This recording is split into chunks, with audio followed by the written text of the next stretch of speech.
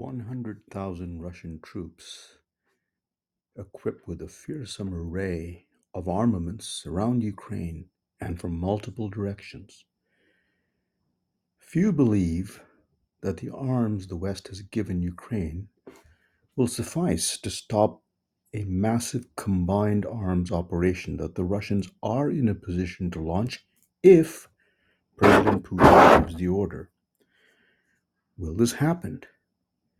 And if so, what would be Russia's goal? In truth, no one knows. All military analysts can do is to see what military choices Putin has given the forces that are deployed on the ground now.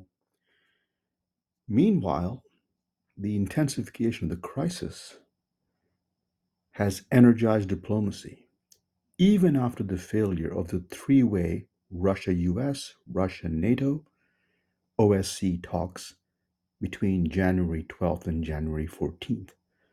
Now, diplomacy is proceeding on multiple fronts. Is there a way out, however? Yes, providing the following changes in Russia's and the West's positions occur. To be specific, 9 changes. Russia drops its demand for a written guarantee that Ukraine will never enter NATO. 2. Instead, it settles for a moratorium, say 20 years. That way, the West can say it did not give in to the Russian demand for a written guarantee. 3.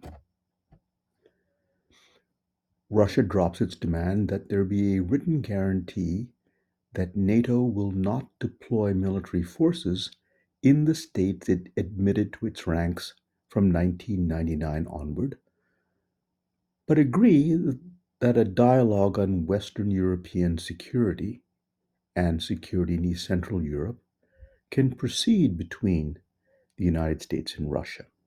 4. The US and its allies agree to a moratorium on Ukrainian membership, which they can give very easily because NATO is not prepared to fast-track Ukraine's membership. 5. Ukraine receive a guarantee that it will be able to acquire the arms it needs for its self-defense. 6.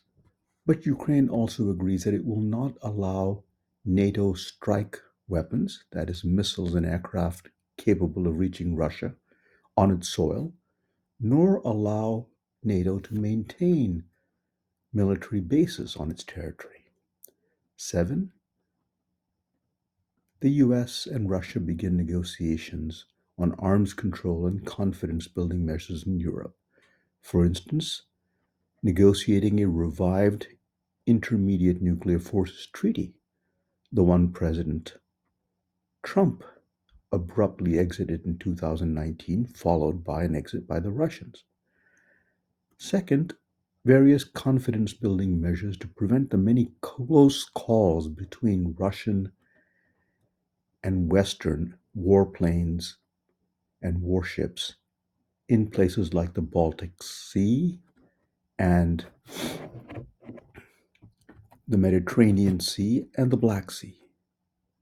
War would be a disaster, especially for Ukraine.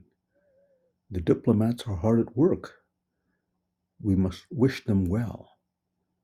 The situation is very dangerous, but it is not a foregone conclusion that the guns will begin to fire.